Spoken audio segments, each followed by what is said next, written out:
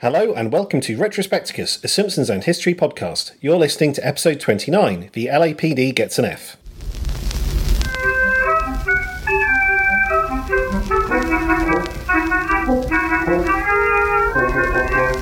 Hey listeners! I'm Gareth Hirons. And I'm Tom Williamson. And welcome to Retrospecticus, The Simpsons and Modern History, together at last. In each edition, we'll discuss an episode of The Simpsons and a major historical happening from the time the episode first aired in the US. You'll go where we go. Choke who we choke. Unlawfully prorogue Parliament when we unlawfully prorogue Parliament. We'll get on to that. Only joking. We wouldn't be that stupid. Today I'll be talking about Season 2, Episode 16, Bart's Dog Gets an F.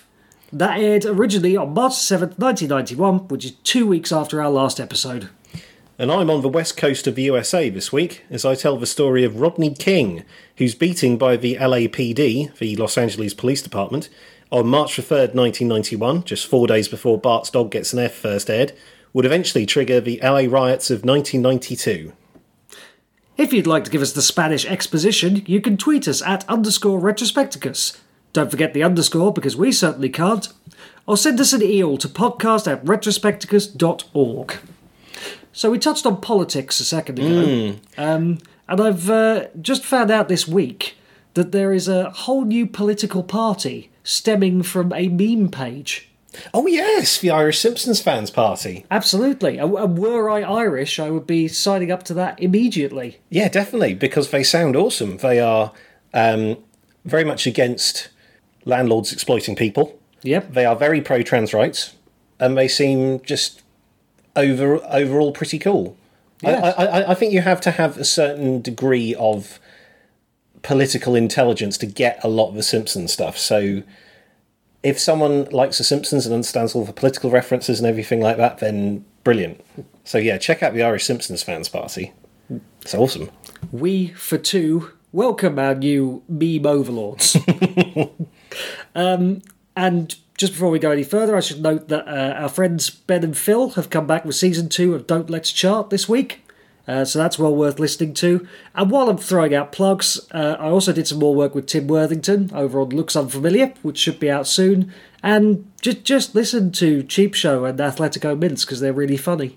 Yeah, excellent. Shall we touch on Brexit just a little bit?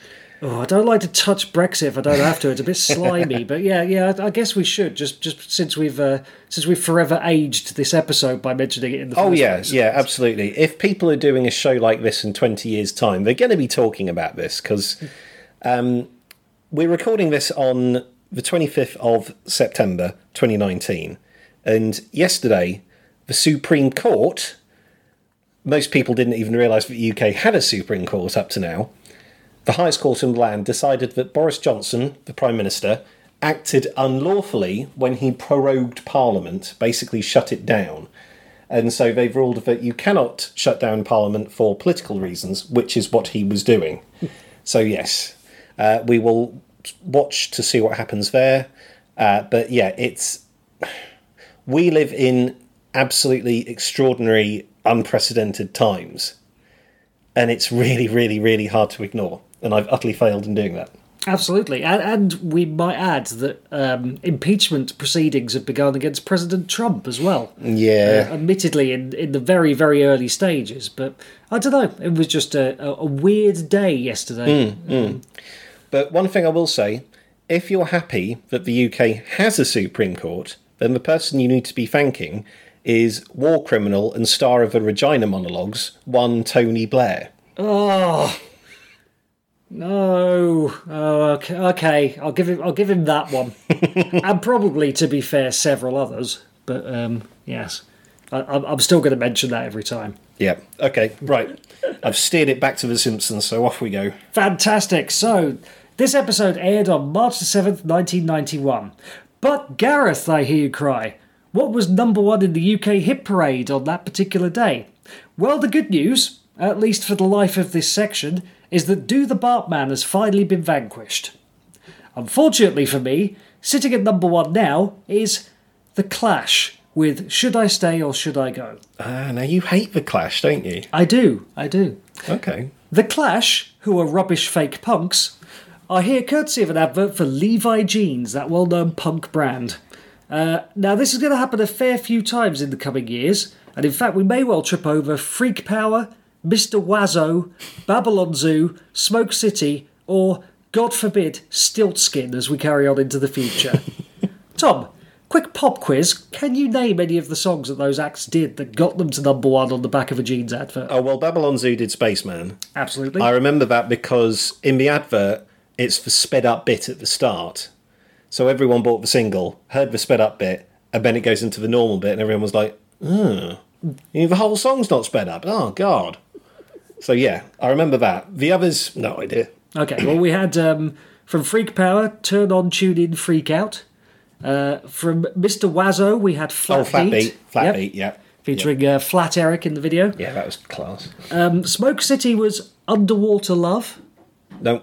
That's not a bad one, that. Well, as these go. And Stiltskin did Inside, and Lord, I wish they hadn't. But there we go.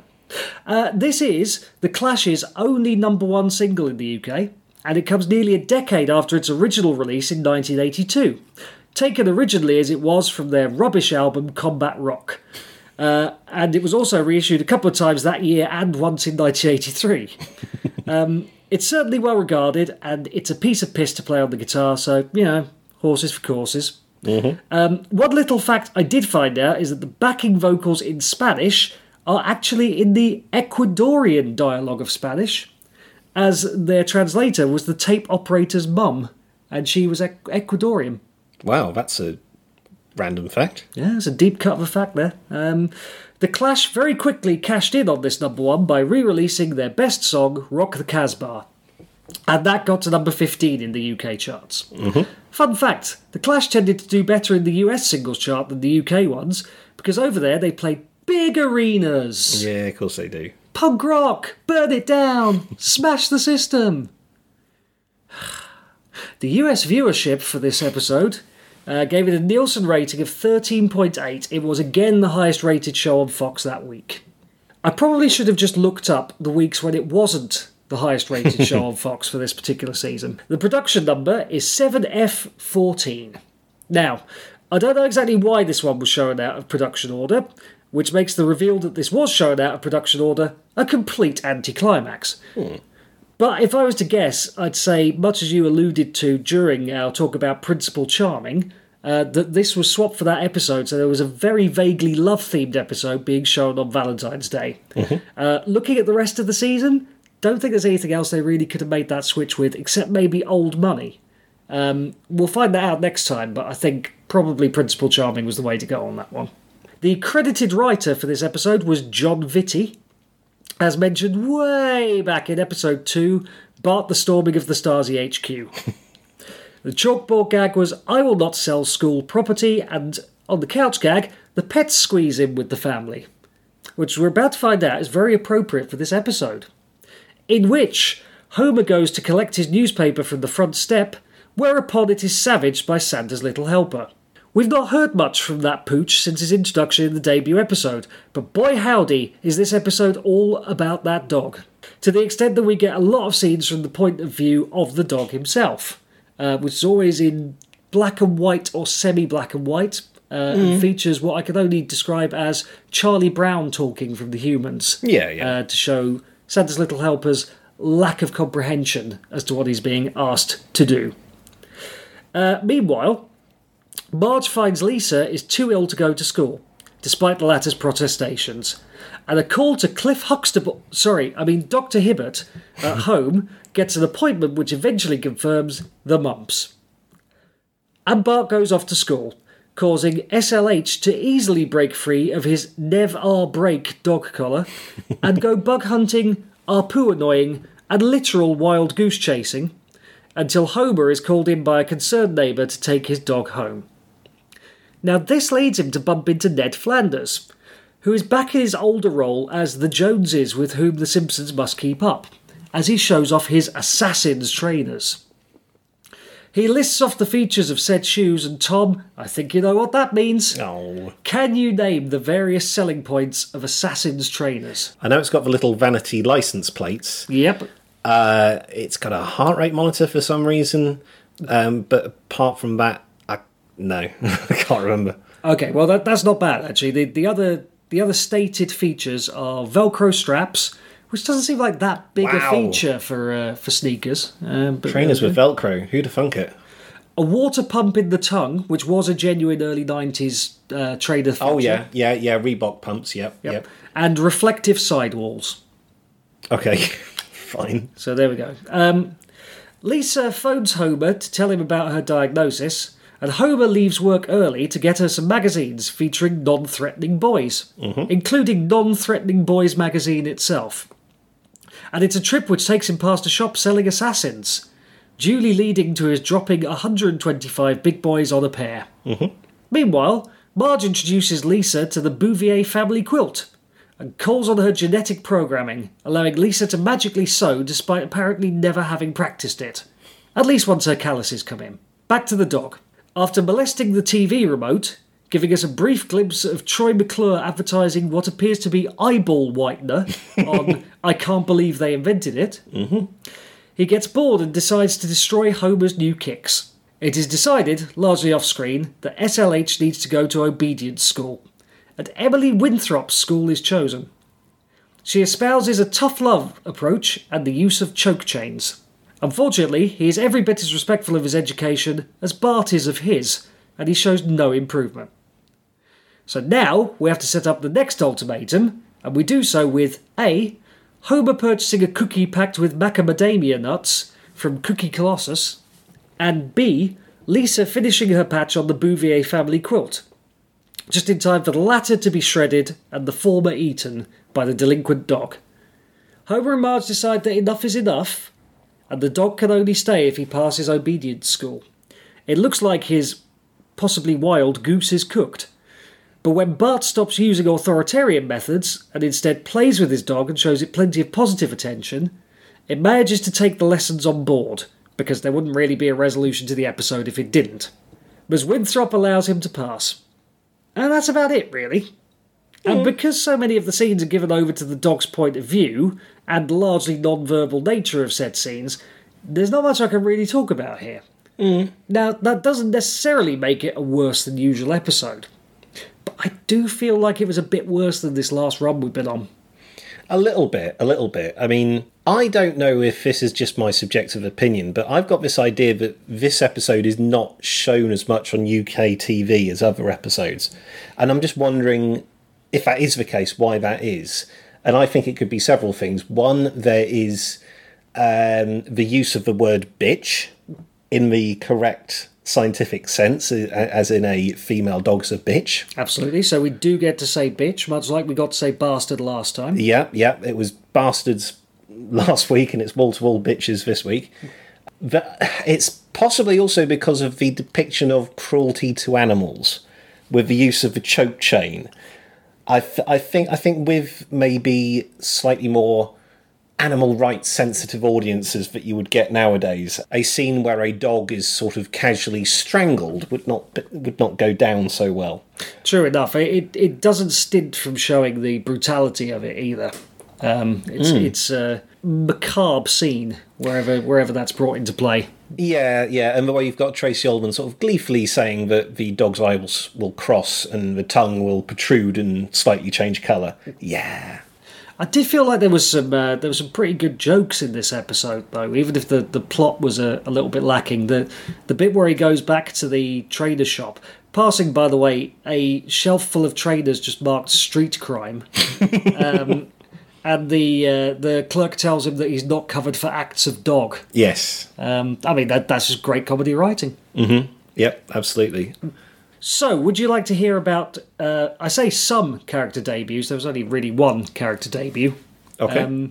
Emily Winthrop, dog trainer, as voiced by Tracy Ullman. Now, this next bit is lifted verbatim from our pilot episode, to give you even less motivation to listen to our terrible pilot episode. Oh, good. Well done. Tracy Ullman is a 7-time Emmy Award-winning actress who was originally seen on British television in sketch shows A Kick Up the 80s with Rick Mayall and Miriam Margolyes, and Three of a Kind with Lenny Henry and David Copperfield. and also had a singing career in the UK, where it appears she released 2 albums and 7 best-of compilations. But perhaps I miscounted. But she was the first British woman to be offered her own television sketch show in the US. The show had sketches, song and dance numbers, variety acts, and animated segments, which were introduced to buffer the show into and out of commercial. Those animated segments included Dr. Ngutatu, which was actually featured in the first episode of Tracey Ullman, meaning we had to wait until later in the series for The Simpsons.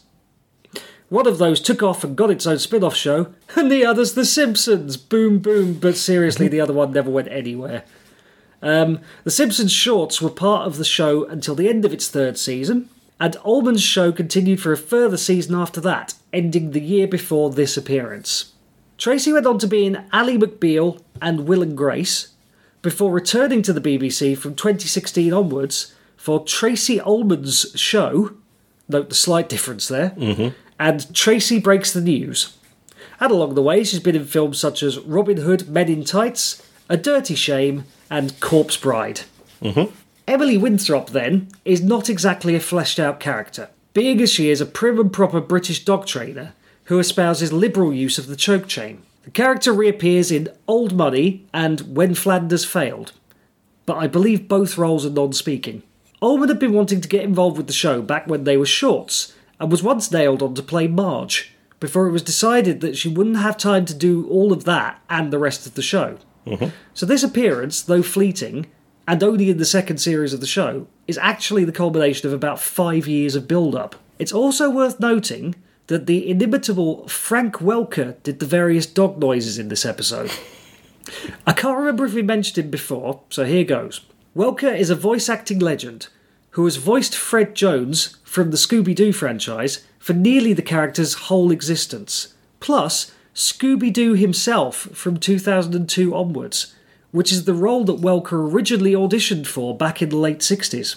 Whilst very much more known for animal or monster roles, either with the authentic animal noises which have become his calling card — he's voiced Snowball 2 and Santa's Little Helper amongst others, up until his departure from The Simpsons in 2002 — or those that somehow speak human, and as such was part of Jabberjaw, the Flintstones comedy show as the much-maligned Shmoo, Dynomutt Dog Wonder, Disney's Aladdin as Abu the Monkey and Raja the Tiger — how's that for range? And he also did all of the Martian voices in Mars Attacks.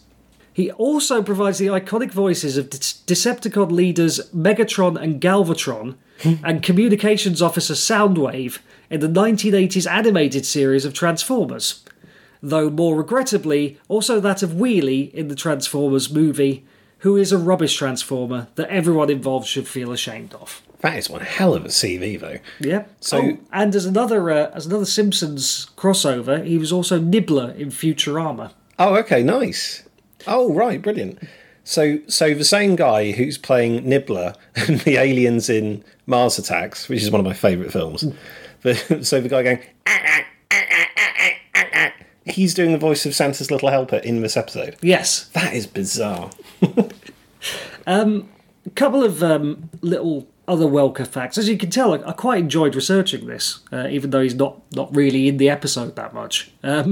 He took over from the late, great Lorenzo Music as the voice of Garfield, and has been the voice of Garfield ever since, except for the films where he's played by Bill Murray, whose role in Ghostbusters Lorenzo Music played in the real Ghostbusters, so there's a huge wheel of fortune going on there.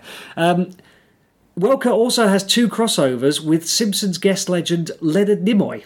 Nimoy played Galvatron in Transformers the movie, a role later taken by Welker in the series. And Welker is Spock's voice in Star Trek III: The Search for Spock, Oh, my word. but apparently only when he screams. Okay. And of course, Nimoy has taken that role over by the end of the film. So it's all a bit like Phil Collins only drumming on the second half of Woman in Chains. But with Frank Welker. Wow. So there we go. Did you know, Tom, there's a really high ratio of film references in this, so I'll just go through a few of them. The most general is the freeze frame we see of the leashes being thrown in the air when the dogs graduate, and little captions showing what the dogs went on to do. And this is a trope of American high school, college, and frat films. Yeah. But certainly the latter bit is arguably best known from National Lampoon's Animal House. Okay, I haven't seen that. Which will be referenced in later episodes of The Simpsons as well.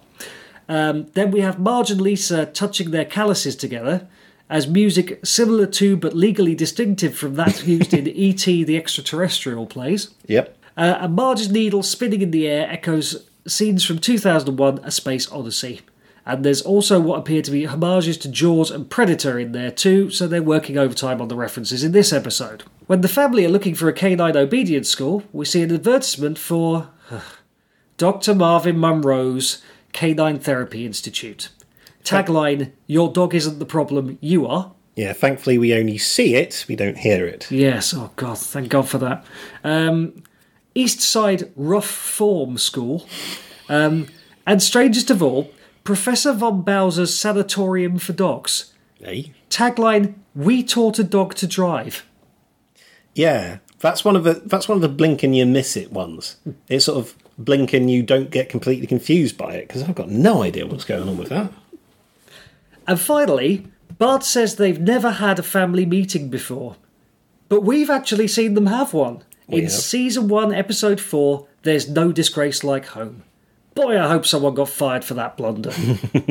There's just one thing I want to talk about which really ages the episode, in that Lisa has mumps. She has a childhood disease that has been more or less eradicated by the MMR vaccine. So it's of its time in a wonderful way, in that it features a character getting a disease that isn't around anymore. MMR came in about 1988, I think, and the episode's from 1991, so Lisa would have been at the back end of when mumps was a thing. But it's just a lovely, lovely reminder of how great vaccines are, and you should get your kids vaccinated and vaccinate, because it's brilliant and it stops diseases happening. I mean, it's great that we can say at the moment that it ages things, but given the resurgence of measles, in another 20 years, it might be topical again. Yeah. It's 2019. I should not have to say and go on record that vaccines work. Oh dear, what is the world coming to? Let's move on to the LA riots. Okay, so having been in Ireland last week, this time we're in the USA, Los Angeles, California to be exact, the City of Angels. It's the second largest city in the USA after New York, and it's of huge cultural importance. In fact, Burbank, a city in LA County, plays host to the studio where The Simpsons is currently made. So as a settlement, Los Angeles came into existence on September 4th, 1781, when a group of 44 Spanish settlers known as Los Pobladores founded the pueblo of El Pueblo de Nuestra Señora la Reina de Los Angeles. Catchy, eh? It's not bad on the old accent there. Well, if my Spanish is any good, yeah. So that translates to the town of Our Lady, the Queen of the Angels. I mean, that's a hell of a name for a new town, especially if there's 40 of you. So anyway, in 1821, New Spain became independent and the town became part of Mexico. The Mexican-American War of 1847 saw the territory ceded to the USA, and the town of Los Angeles became American. Towards the end of the 19th century, oil was discovered, and it caused a population boom, with the population reaching over 100,000 by the turn of the century. The early 20th century saw the city adopt the US's first ordinal zoning plan, separating zones into industrial and residential zones, just like SimCity. This time also saw the emergence of Hollywood, which officially merged with Los Angeles in 1910. The Great Depression, which struck the whole world following the Wall Street crash of 1929, didn't affect LA as much as other places because of the money brought in by the film industry. LA is also an important city for the US military. It was instrumental in the Second World War, producing hundreds of ships for the Navy to use in the war in the Pacific Theatre. And the 1940s saw what's known as the Second Great Migration, where millions of African Americans migrated from the formerly Confederate South to the West Coast, looking for work in the defence industries. It was hardly an escape from racism, though, as ownership of property in certain areas was restricted by ethnicity. Black people were hounded out of their neighbourhoods by white gangs, and they ended up living predominantly in the south of LA, in a region called simply South Central. Many rich white people from downtown LA moved to the ever-expanding suburbs. Canny property developers employed a technique called blockbusting, where they would buy a house in a white inner-city neighbourhood and rent it out to a black family. The white neighbours would be so disgusted that they would often leave, often selling their properties on the cheap to the same property developer. So by design and by prejudice, housing in LA was segregated. In the 1950s, LA saw another wave of migration, this time from Korea. Many settled into an area now known as Koreatown, with many migrants becoming store and restaurant owners. That kind of thing. Koreatown is also in the south of LA, right next to South Central. There was scope for several cultural misunderstandings between Koreans and other members of the LA populace. To start with, in Korean culture, it's very rude to call someone by their first name, so Korean business owners would never be on first name terms with their customers. Secondly, Koreans consider it rude to touch someone else's skin, so if a shopkeeper gives you change, they won't physically hand it to you, but they'll place it on the counter instead. These two cultural differences alone could lead people to think that Koreans were snooty. So, if you go into a corner shop or whatever and it's always the same guy, you might know his name and you might go, all right, Bob, how you doing? And then Bob will give you your change. But in Korean culture, that wouldn't happen. You'd never call him Bob, and Bob would never give you your change. He'd pop it down on the table in front of you. I kind of like that system. Yeah, I know what you mean. So, on August the 11th, 1965, LA was hit by 6 days of rioting. A seemingly innocent enough traffic stop of a black man by a white police officer in the neighbourhood of Watts escalated into a full-blown riot after crowds claimed a police officer had kicked a pregnant woman. The riots resulted in 34 deaths, $40 million worth of property damage, and thousands of troops were brought in to stop the violence. So, onto the main focus of our story, one Rodney King. It's fair to say that he was no angel, pardon the pun. He was born in Sacramento, California, and grew up in Altadena, a town 14 miles from downtown LA. On November 3rd, 1989, he robbed a Korean grocery store, threatening the owner with a metal bar and hitting him with a wooden pole. He made off with a couple of $100 but was soon caught. He was convicted and sentenced to 2 years in prison. After serving 1 year, he was up for parole and released on conditional bail. Fast forward to March 3rd, 1991. It's early in the morning, and King has spent the evening drinking with his buddies Bryant Allen and Freddie Helms. He drives back to his home, where a California Highway Patrol vehicle, yes, CHIPS, driven by husband and wife team Tim and Melanie Singer, spots his car driving erratically. They try to get him to pull over, but King knows that if he's found driving under the influence, that would violate his parole and he'd be sent straight back in prison. So instead of pulling over, he puts his foot down and tries to outrun the patrol car. King leaves the highway and enters a residential area, being chased by the police at up to 80 miles an hour.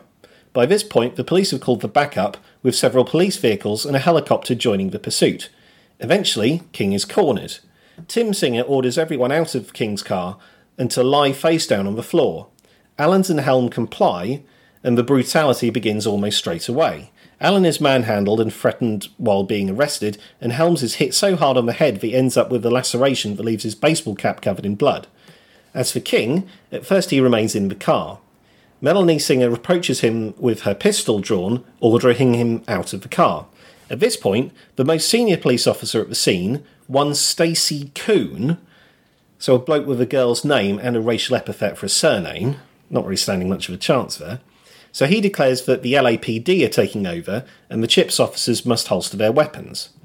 Now in charge of the scene, Coon ordered 4 other officers, Lawrence Powell, Timothy Wind, Theodore Braceno and Rolando Solano, to arrest King in a swarm formation. So this involved the 4 officers rushing King without their guns drawn in an effort to quickly subdue him. Exactly what happened next is kind of sketchy, but it's believed that King was strong enough to throw 2 of the officers off his back. Coon used his taser twice, and King ended up on the floor. King somehow managed to get to his feet, and he made a dash for it. Now, whether he was trying to attack Powell or simply run away isn't that clear, but King and Powell collide. Powell strikes King several times with his baton before appearing to be pulled back by the other officers. After King manages to rise to his knees, The officers repeatedly beat him with their batons and they proceed to kick him too. Once the beating finished, he was taken to Pacifica Hospital where the extent of his injuries became apparent. He'd suffered multiple skull fractures, broken bones and kidney damage.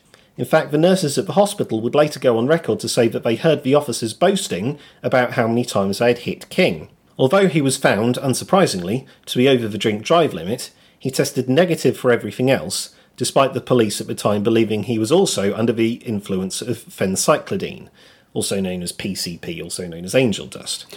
That would be a possible explanation for his endurance. Yeah, I think that's what they were working on at the time, but completely not at all. Okay. But what made the beating so unusual for the time that it was caught on camera? George Holliday, who happened to be living next to the scene, heard the commotion and started filming the events with his own camcorder. Initially, he attempted to take his recording to the police, but they showed little interest in it. So instead, Holliday took it to KTLA, a local TV station. They aired it on their news, where it caused outrage. And I haven't really mentioned the thorny issue of race in this case yet, have I? Well, it probably won't surprise you to learn that Rodney King, Bryant Allen and Freddie Helms were black, and Stacey Kuhn, Lawrence Powell and the rest of the arresting officers were white. The reputation of the police among the black population of LA was very poor, with incidents of brutality worryingly common. What made this incident exceptional was the fact that it was caught on camera. Shortly after the beating, another incident occurred that did nothing to dispel the idea that the black community was under attack, and it involves a Korean shop owner. So just 2 weeks after the beating of Rodney King, a 15-year-old black girl named Latasha Harlins went into a store owned by Soon Ja-do, a 51-year-old Korean-born woman, with the intention of buying a bottle of orange juice. She puts a bottle of orange juice in a backpack while holding money in her hand to pay for it. Do, however, thought she was stealing it. There was an altercation and Do ended up on the floor. As Latasha Harlins turned away, Do reached under the counter and pulled out a gun. She fired at Harlins from a distance of just 3 feet. A bullet went into the back of Latasha Harlins' head, killing her instantly. I mean, I've seen the footage. He's killed in cold blood. So what you have there is a killing and a serious beating, both highly publicised. Both of them lead to trials, with Do's being heard first. At Do's trial, Do defended herself and claimed her actions were in self-defence. This was obviously total nonsense, as Harlins was walking away when the shot was fired. Ballistics experts also found out that the gun had been altered to require a lot less pressure on the trigger to fire it, which is a very suspicious thing to do. On November 15th, 1991, a jury decided that Do was responsible for killing Harlins, but she was convicted of voluntary manslaughter rather than murder, as her actions weren't considered to be premeditated. So the conviction wasn't at all surprising. What was the sentencing. The maximum sentence for involuntary manslaughter back then was 15 years in prison, and this is what the jury recommended. However, the judge, Joyce Carlin, for some reason took pity on Do, saying that Do would be punished every day for the rest of her life. You know, one of those, she's got to live with the guilt of it type things. So instead of handing down a custodial sentence, Do's punishment was 5 years probation, 400 hours of community service, and a $500 fine. Okay, now I must admit, and I'm not looking for you to explain this off the bat, Tom, that I don't really understand the idea of voluntary manslaughter. I understand murder and I understand manslaughter in the British terms, but obviously in American law there are different sections and so on and so forth. So voluntary manslaughter isn't quite one that I understand, but at the same time, it's got to be jail time, hasn't it? Well, it's got to be jail time. The way I understand it, it's kind of a heat of the moment thing. You know, a crime passionnel, I think is the French phrase. Okay. So it's like if is it like temporary insanity then? Not really, but it's if you were to take leave of your senses. So the idea is that there was an altercation, and Do thought she was in danger, and then she drew a gun and fired it. I mean, I still don't get that defence though, because I've seen the footage of it, and she just pulls out a gun and shoots her in the back of the head. It's disgusting, and she got a $500 fine for it. So in an appeal held in April 1992, Carlin's decision was upheld. So just weeks later, 4 of the police officers who beat Rodney King were put on trial, all charged with assault and using excessive force. As the case was so high profile, it wasn't held in LA, but in next door Simi Valley. As race was already a huge issue, the makeup of the jury was noted, so it contained 9 white people, 1 person of dual heritage, 1 Latino and 1 Asian American, so no black people on the jury. The only black person involved in the trial, apart from King himself of course, was the prosecutor, although confusingly enough, he had the surname White. Okay. So his name was Terry White, and he was black. There you go. Definitely not Terry Waite. No, not Terry White. No, definitely not. Just checking. Just checking. During evidence giving, the jury was shown the holiday footage several times. On April 29th, 1992, after 7 days of deliberation, the jury returned the following verdicts. All 4 officers were acquitted of assault, and all but 1 of them were acquitted of using excessive force, with the jury failing to reach a verdict for the 4th. As you might expect, those verdicts were met with anger. Stacey Koon had to be shepherded out of the courtroom, and John Singleton, a famous film director, summed everything up by declaring that by having this verdict, what these people done, they lit the fuse to a bomb. So hours later, the LA riots of 1992 started. At first, the rioting was concentrated around 71st and Normandy in South Central, but it soon spread. Stores were looted, fires started, and people were dragged from their cars and beaten. The most infamous incident being that of Reginald Denny, a white truck driver who was dragged from the cab of his truck and beaten by 4 black men who became known as the LA Four. One of them was Henry Watson, a former US Marine. Denny was attacked with a brick, causing 91 skull fractures and almost leaving him dead. He was rescued by Bobby Green Jr., and he survived thanks to the quick actions of emergency surgeons. The whole incident was broadcast live via a TV news helicopter. In the early phases, the police abandoned Koreatown, leaving it to business owners and residents to defend themselves from looters. It must have resembled a war zone, as thanks to American gun laws, some of the store owners had access to weapons such as M1 carbines, which is really, really heavy stuff.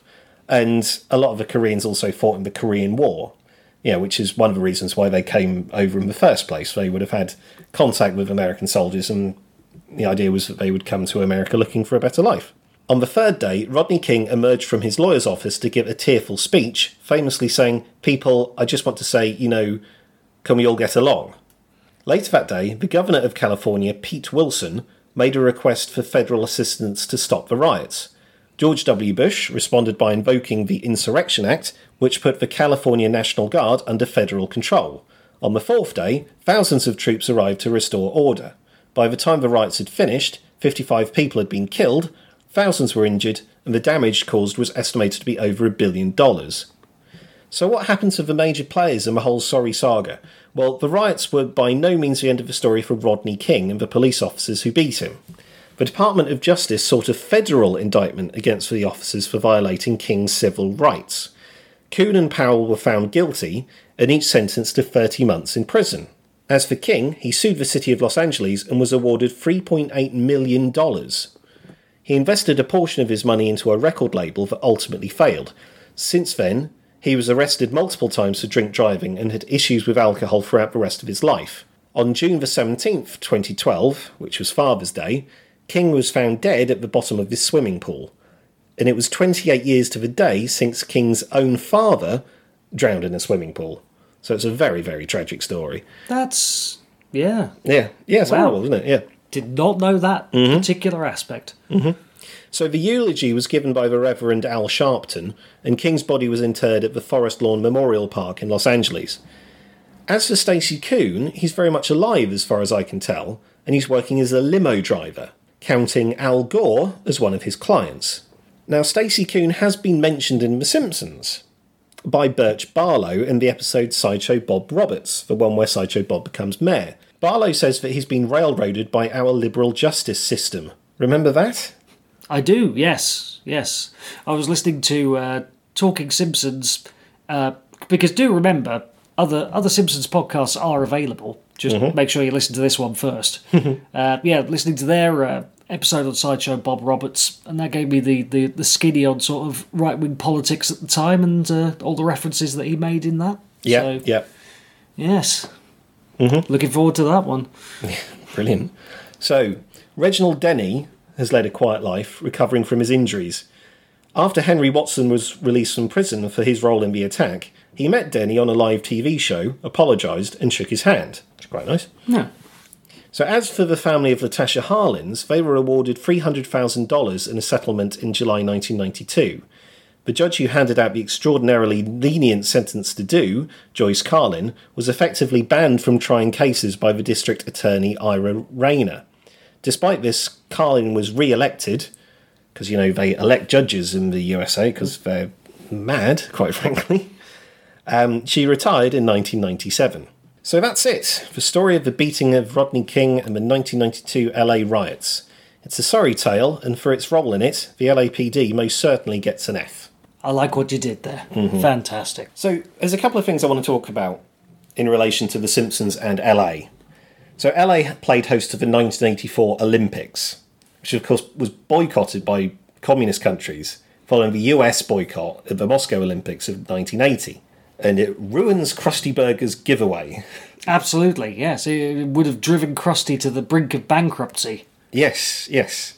I still love that as a giveaway, though. You get a free Krusty Burger if the US wins a gold medal at a random event. But they're not random. They're all in events that communists never lose. It's brilliant. I love that as an idea. But there was one country that didn't boycott the 1984 Olympics. Well, one of the communist countries who didn't boycott the 84 Olympics. Okay. Do you know which one it was? I don't, but that's not going to prevent me from having a guess at it. Oh, have a guess, because it's very relevant to stuff we've talked about in the past. Okay. Is it Romania? Yes, it is. Yes, because Ceausescu was the first thing we spoke about on this podcast. That is very good, very good. Excellent. Yeah, because Ceausescu at the time had this image of, the good communist. So he toured the world, meeting all the leaders of various Western powers and, enjoying all the pomp and ceremony and all of that, while his people starved. Yes. Which was nice. But yeah, him allowing Romania to compete in the 84 Olympics, that just really, really helps his image in the States. And probably saved Krusty from bankruptcy. Quite possibly. In the gymnastics, I would have thought. So final thing to finish on. MacArthur Park is in LA. That's the same MacArthur Park that inspired the song originally by Jimmy Webb, but made famous by Donna Summer. And that song would go on to be covered by... Oh, here we go. Pahusha Cheta Nahasapima Petalon on the tabla in Lisa the Beauty Queen. Yes. So that is the end of my Los Angeles Simpsons facts. And there's probably loads more. Those are the ones I could come up with. I'm trying to think if I've ever heard somebody on that show say, The Simpsons are going to Los Angeles, but I actually can't. No. Surely they've been to Hollywood. I'm sure they've been to Grauman's Chinese Theatre. I shall think further on this, but why don't we also throw that over to our listeners? If anyone can remember The Simpsons actually going to LA, then drop us a line. Because it's quite possible it's in one of the episodes I haven't seen. Mm. And bear in mind, I haven't seen any episodes after, series 12 or something. Because I'm an old-school Simpsons purist. I refuse to watch any episode of Simpsons that isn't old enough to drink, basically. I can put you together a good playlist of those. And I tell you what it won't feature. The Regina monologues featuring war criminal Tony Blair. And we're back in the room. Awesome. So I think before we have to mention Tony Blair again, we better wrap up. Don't forget you can find us at retrospecticus.org and on Apple Podcasts and Stitcher. You can follow us on Twitter at _retrospecticus, email us at podcast@retrospecticus.org, and check out the 90s playlist on Spotify. If you like what we're doing, please leave us a preferably 5-star review anywhere you possibly can. Thanks for listening. Cheers, everyone. Bye. Bye.